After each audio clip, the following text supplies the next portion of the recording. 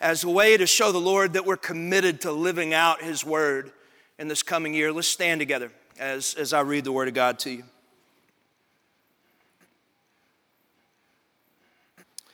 It's Matthew chapter 11, verse 28. Jesus is speaking. And Jesus said, "Come to me, all who are weary and heavy laden, and I will give you rest. Take my yoke upon you and learn from me, for I am gentle, humble in heart, and you will find rest for your souls." Let's pray. Father, I thank you for your word. I thank you for its power, and I thank you for its clarity. Lord, I pray that you would speak through me today, that you'd ignite the gift you gave me at my salvation to this end, that we would leave here today different people, that this year would be different, and that we would glorify you in a way like never before in this church and in our lives. And we ask that in Jesus' name. Amen. Amen. You can have a seat.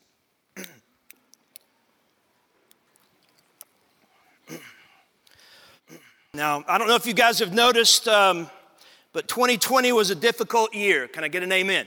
I was thinking about it. If you force me to choose one word, like how I feel after 2020, I think I would choose the word weary. Not physically weary. I'm actually doing pretty good, but emotionally weary.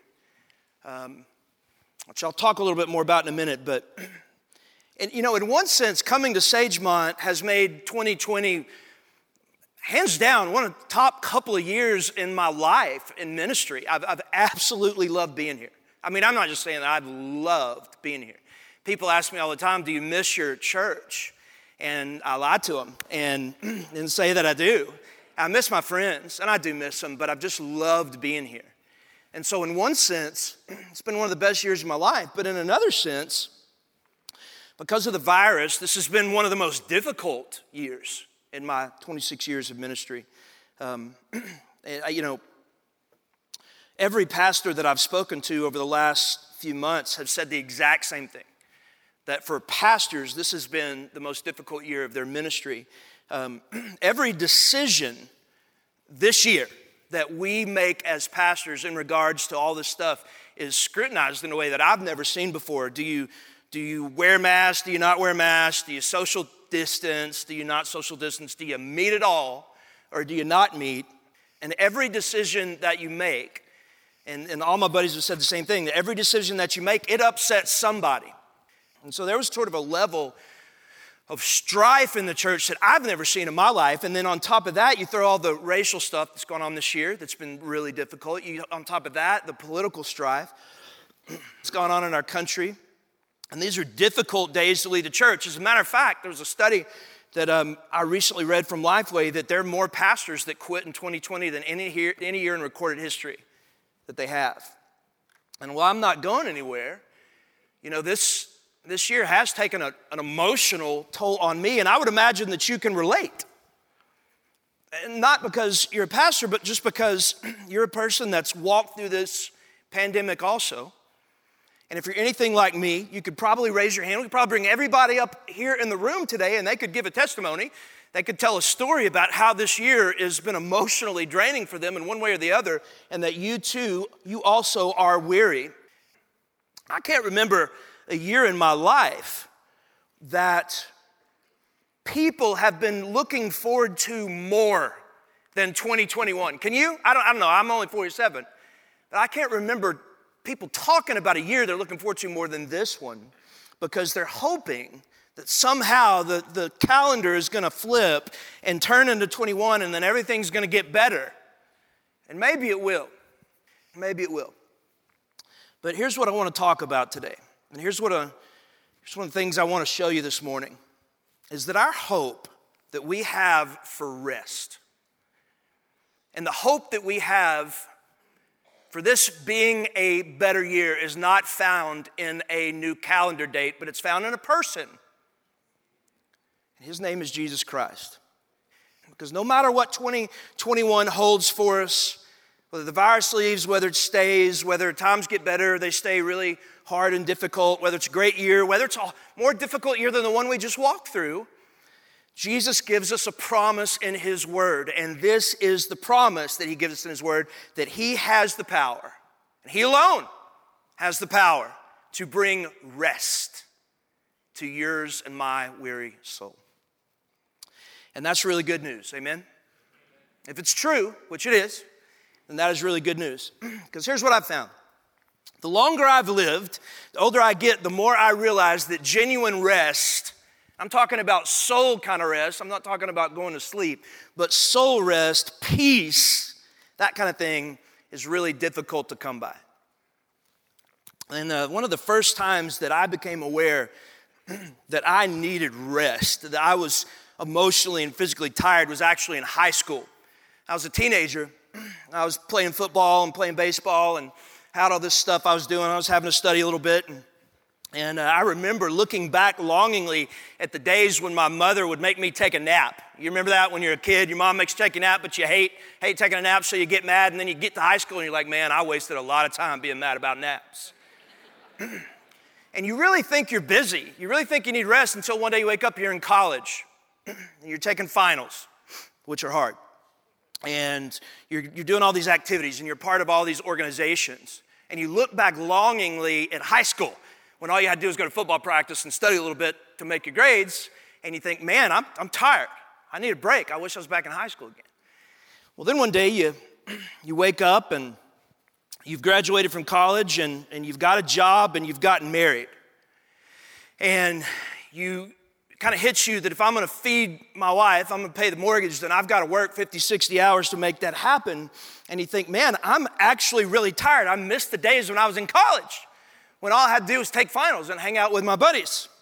And then one day, you wake up after you've been married for a little while and you have children.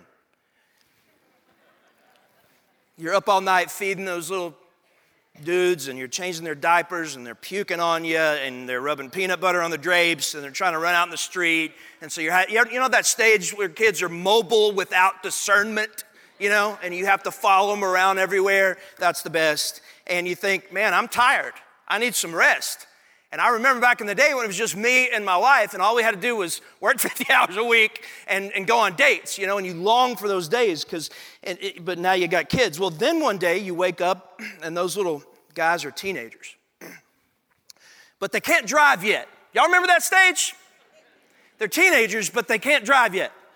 And so you literally spend the time you get up in the morning to the time you lay your head at night, and all you do is drive them from place to place to place to place to place to place. And I had 3 of those kids, and so that's all we did. One, I told Awaken this, and you may leave the church after this, but it's a true story. But one year, several years ago, when my kids were teenagers, Jennifer went on a mission trip to another country for a whole week. And so I was by myself, and they were in that stage where they were all doing things, and I literally, from the time I woke up till the time I went to bed about 11 o'clock, I was driving them multiple times. And I'm a Southern Baptist, I don't drink. And I remember laying in bed thinking, this is why people become alcoholics. Like that was the thought in my head. And then you wake, and you think you need a break until you wake up one day and they're actually driving, which is great. You think, this is it. I'm actually going to get some rest now in my life. But what do they start doing? They start spending your money like you're a walking ATM machine. And so you got to work extra hours to not go into abject poverty. And that is life. And here's the crazy part is all those things happen in normal years of our lives without a pandemic. But then you throw in a pandemic.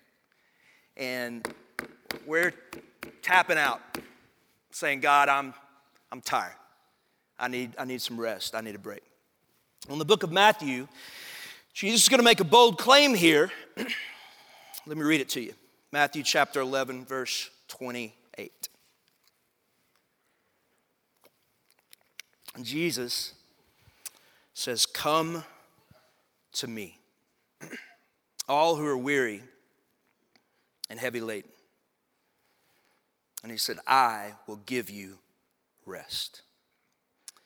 Now, I want you to take a second, and I want you to look at those 2 underlined phrases there. Just take a second and look at them. Because honestly, church, those are bold statements. To For people hearing them, the original audience, they would have thought they were, frankly, audacious statements. And let's look at the first one there. Jesus says, if you are weary and you're heavy laden, and so that means burdened, okay? Don't raise your hand, but anybody got a burden here? A lot of us do. Jesus is saying if you're weary, he's talking about your soul, if you're soul weary and you have burdens in your life, Jesus says, come to me. Now you're Christians. That doesn't catch you off guard. Why is that an audacious claim? Why is that a bold claim? Because notice what Jesus does not say. Jesus doesn't say, if you're weary and heavy laden, come to a new religion. He doesn't say, if you're weary and heavy laden, come to this new self-help program. He said, if you're weary and you're heavy laden, he says, come to me. Come to me. That is a bold and it's audacious claim, and I'll tell you why. As I shared before, I'm on the social media platform Instagram. And my Instagram feed right now is full of advertisements of people telling me they can make my life better, right? It's New Year's. And some of y'all are on Facebook. What are all the advertisements on Facebook right now? It's people offering weight loss programs, right? And some guy, I'm skimming through, looking at it, wasting time, and some guy's face pops up and he says, hey, are you tired of being fat? Do you need to lose weight? Well, I have a message just for you. And I'm pretty sure that keeps happening on my Instagram feed because Instagram algorithm is communicating with my iPhone tracking device, and they've talked, and the tracking device has explained that I went to Whataburger 4 times last week, and so it's telling Instagram that. But anyway, what does the guy always say?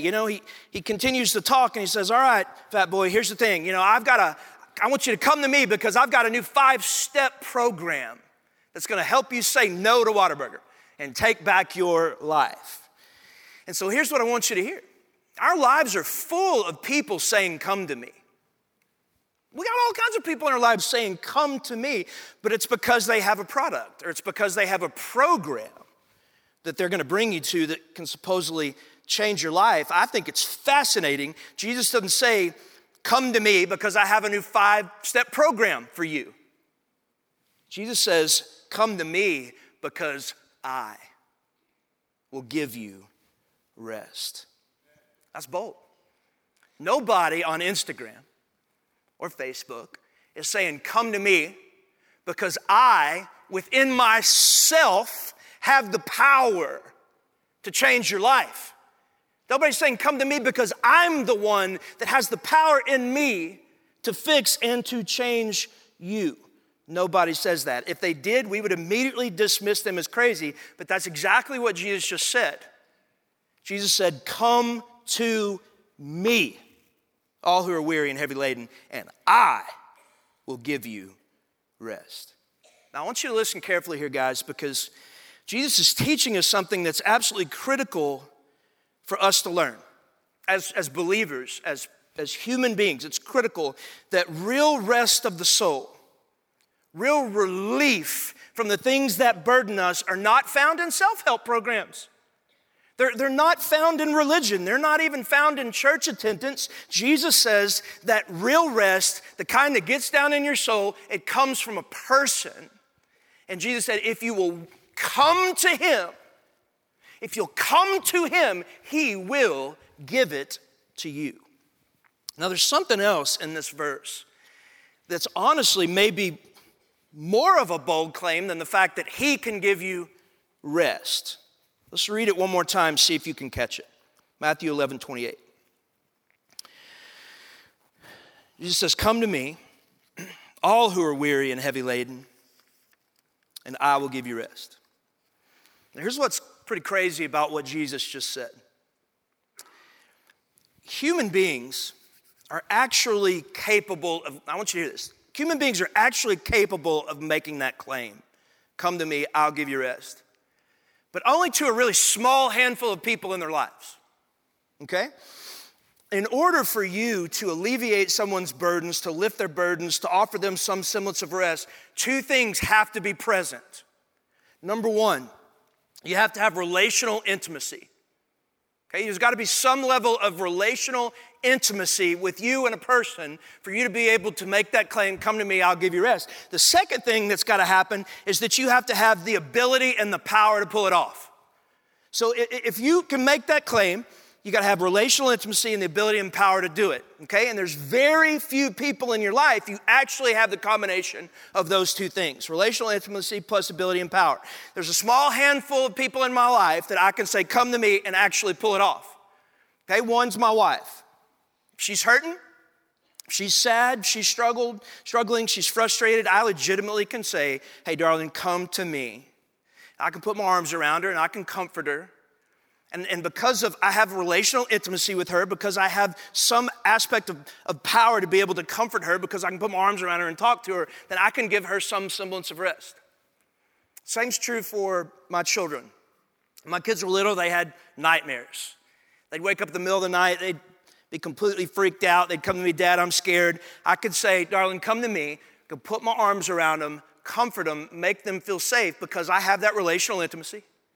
And because I had some semblance of power to be able to comfort them. And even your friends.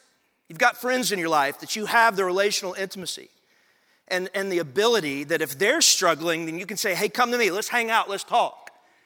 And you've got those two things that are required to be able to alleviate someone's burdens.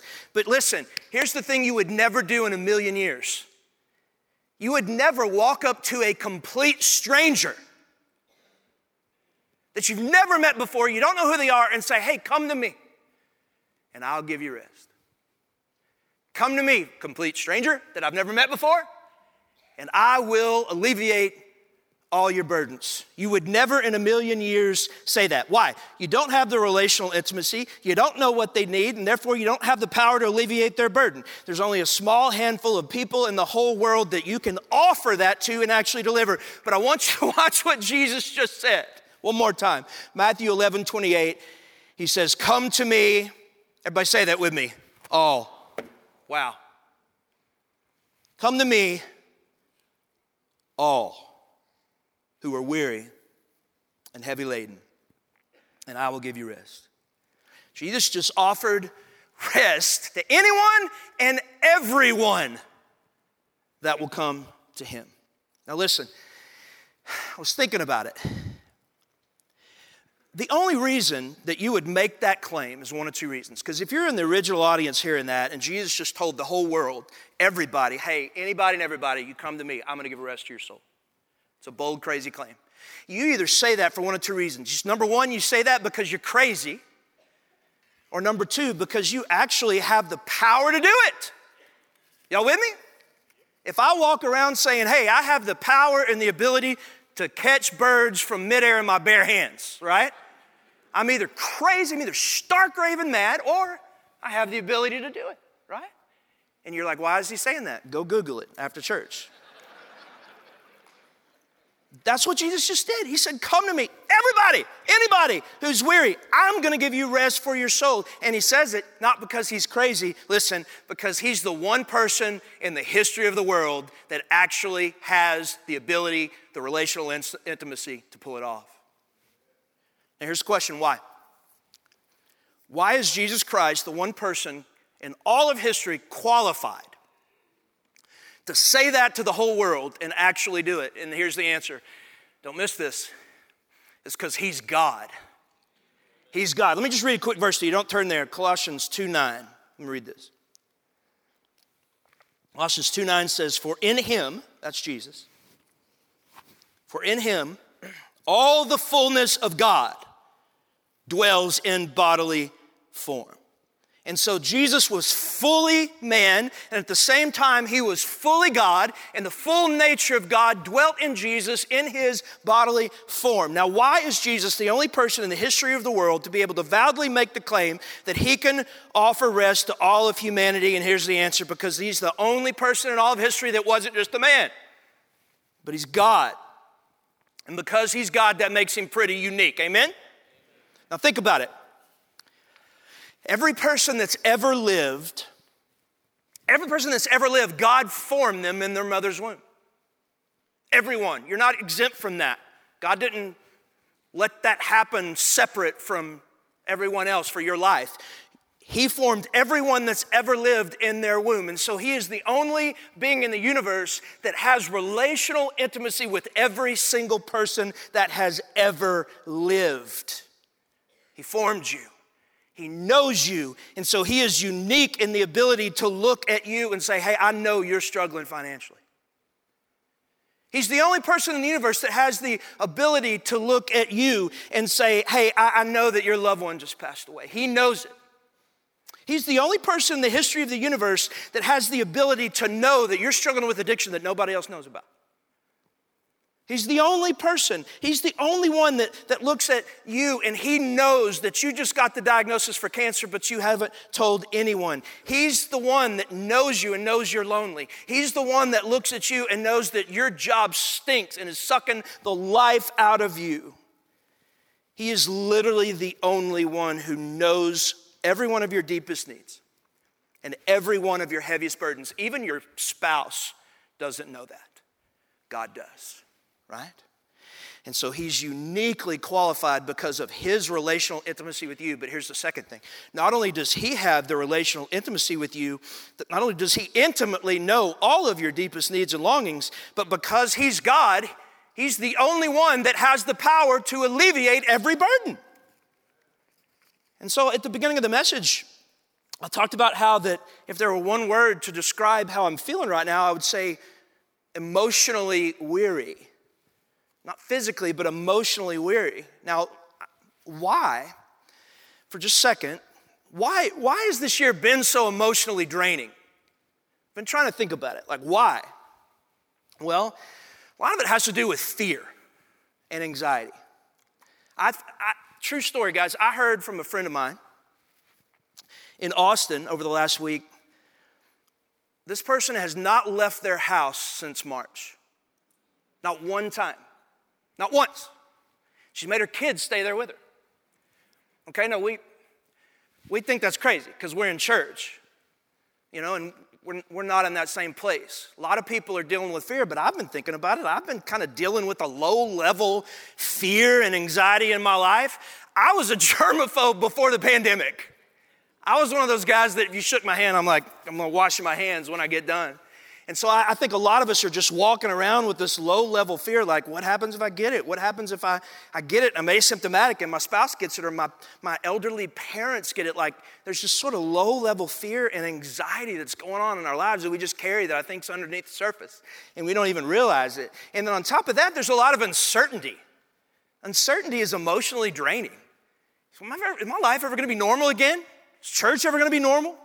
Is my job ever going to be normal? My kids' sports ever going to be the same ever again? Is life going to get back to, am I going to be able to, pay my bills 3 months from now? There's a lot of uncertainty, and I think that produces a lot of emotional weariness. But I want you to hear something. Jesus is standing here in the midst of this storm, and what he's saying is that even in a year full of anxiety and fear and uncertainty, he's saying, if you will come to me, even in the midst of the storm, if you'll come to me, I will give rest to your weary souls. And it hit me like a ton of bricks. That the reason that at times I deal with fear, that the reason at times that I deal with uncertainty, that the reason at times that I am struggling with anxiety, and the reason that a lot of us are, here it is, the reason that's happening, it hit me like a ton of bricks. The reason we struggle with that is because we've forgotten that he is God. We've forgotten he's God. We've forgotten he's the only one that we can come to, and he's got the power and the ability and the relational intimacy to do anything about it. We forget he's God. I want to show you a real quick story of just how easy it is to forget who Christ really is in our lives. Matthew 8:23. You've heard it 100 times if you grew up in church, but I saw something this week I've never really paid much attention to. Matthew 8:23.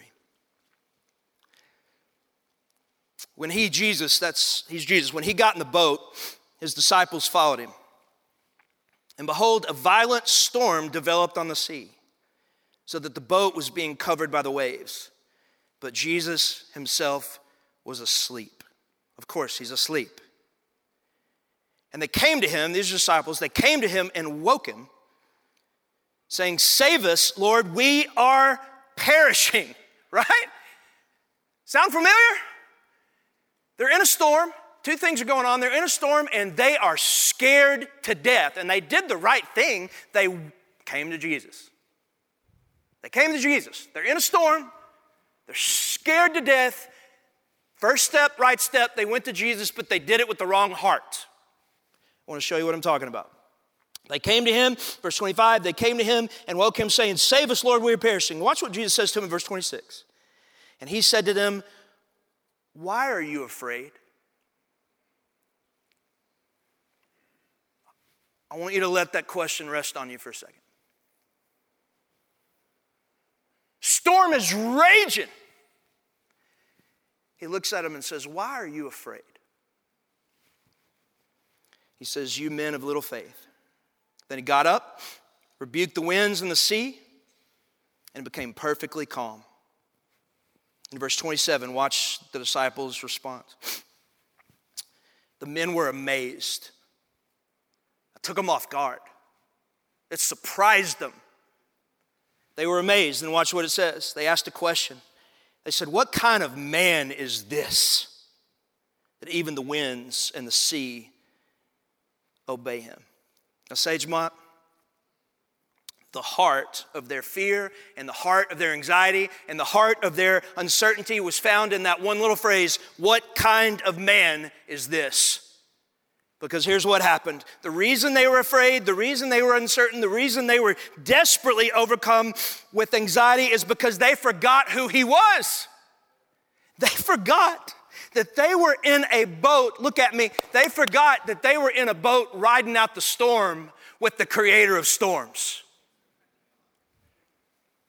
And that's why Jesus looks at him and says, "Why are you afraid?" And so I think maybe he's asking that to us this morning. Maybe he's asking you that. Why again are you afraid? Because if you're afraid, it's maybe because you've forgotten what kind of man he is. And if you've forgotten what kind of man he is, I want to take just a second and remind you what kind of man he is. Here's what kind of man he is. He's Adonai, which means our Lord and Master. He's El Elyon, which means the God Most High. He's El Olam, the everlasting God. He's El Roi, the strong one who sees. He's El Shaddai, the Lord God Almighty. He's Elohim, the God of power and might. He's Jehovah Jireh, the Lord that will provide. He's Jehovah Nisi, the Lord our banner and our shield. He's Jehovah Ra'ah, the Lord our shepherd. He's Jehovah Rapha, the Lord that heals. He's Jehovah Shalom, the Lord our peace. He's the Lion of Judah. He's the bright and morning star. He's the great I am. He's the Alpha and the Omega. He's the beginning and the end. For crying out loud, Sagemont, he's God. He's God. He's God. And that's why he says, "Why are you afraid?" So if you're weary, come to him. Jesus says, if you're weary, come to me. I'll give you rest. My goodness, where else are we going to go? Almost done. Hang with me. Here's the reality. I believe with all my heart because I've experienced it. We actually come to Jesus. He get in a yoke with him. He does give rest to our weary souls. But it hit me that a lot of times we don't actually come to Jesus. In order to find rest, you can't just come to church. You've got to come to Jesus. Do you realize there's a difference between the two? Y'all with me? Do y'all realize there's a difference between the two? You can't just come to church. You've got to come to Jesus. He's here. But you got to come to him. You can't just go to a Bible study and study about Jesus. You got to go to a Bible study and study about Jesus and come to Jesus. There's a massive difference between the two. Thinking about that maybe That's exactly what God is trying to do through this pandemic, because he works all things for the good for those who love him and are called according to his purpose. And so even in this pandemic, God's at work for your good. And you know one of the best explanations I've ever heard of that, I heard on Awaken on New Year's Eve. Jesse Reeves, guy that wrote How Great Is Our God, spoke here. Excellent sermon. And he quoted the great philosopher Hulk Hogan. His best quote, true story, best quote I've heard on the pandemic yet from a professional wrestler. I'm going to read it to you. This is his Instagram, I believe. He says, Hulk Hogan, word up, can you handle the truth, my brother, only love, whatever that means. He says, in 3 short months, just like that's God, in 3 short months, just like he did with the plagues of Egypt, God has taken away everything we worship. God said, you want to worship athletes? I'll shut down stadiums. You want to worship musicians? I'll shut down civic centers. You want to worship actors? I'll shut down theaters. You want to worship money? I'll shut down the economy and collapse the stock market. You don't want to go to church and worship me? I'll make it where you can't go to church. And he quotes the scripture, if my people who are called by my name will humble themselves and pray and seek my face and turn from their wicked ways, then I will hear from heaven, will forgive their sin, and will heal their land. And then he drops a bomb. He says, maybe we don't need a vaccine. A lot of people didn't like that statement. They want the quick fix. Maybe we need to take this time of isolation from the distractions of the world and have a personal revival where we focus on the only thing in the world that matters, Jesus. Man, isn't that good? Praise God for Hulk Hogan.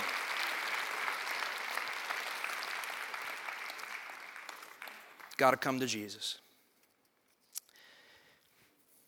If you will, here's what you're going to find. I'm going to read to you one little other quick quote. I had 2 quotes for you, and I'm going to pray we're done. I read this in a book called Simply Jesus years ago, and it is one of the best quotes about what we find if we'll actually come to Jesus.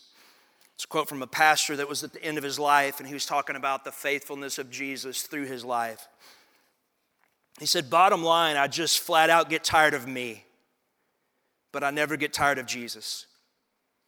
After all these years, I still find him more compelling, more engaging, more awesome, more surprising, more fulfilling, and more attractive than ever before. I never get tired of singing his praises or watching him perform. I find him to be gripping, absorbing, beyond comprehension, and that's why, along with the Apostle Paul, my grandmother, Billy Graham, and countless others through the years, I find myself longing to know him better. He says, I'm becoming increasingly aware that life doesn't go on forever. When we're young, we think we're bulletproof. We live like we'll never die. But when your knees protest certain movements and your eyesight and your memory begin to grow fuzzy, reality sets in. Time moves on. And before long, we all will be at the edge of life in the past tense with most of our days in the rearview mirror. And as much as I'd rather not think about it, the day is coming when I'll be sitting in the corner of a nursing home waiting for them to ring the lunch bell. And if life up to that point has been about me, that will be a sad and empty day. Why? Because all I will have will be me, which at that point won't be much.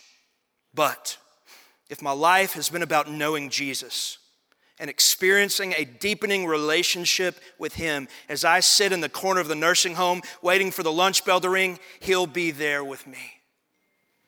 And he'll be more wonderful on that day than ever before. And his presence will be my companion, and he'll talk with me, and I won't have any trouble hearing him when he tells me that I'm his own.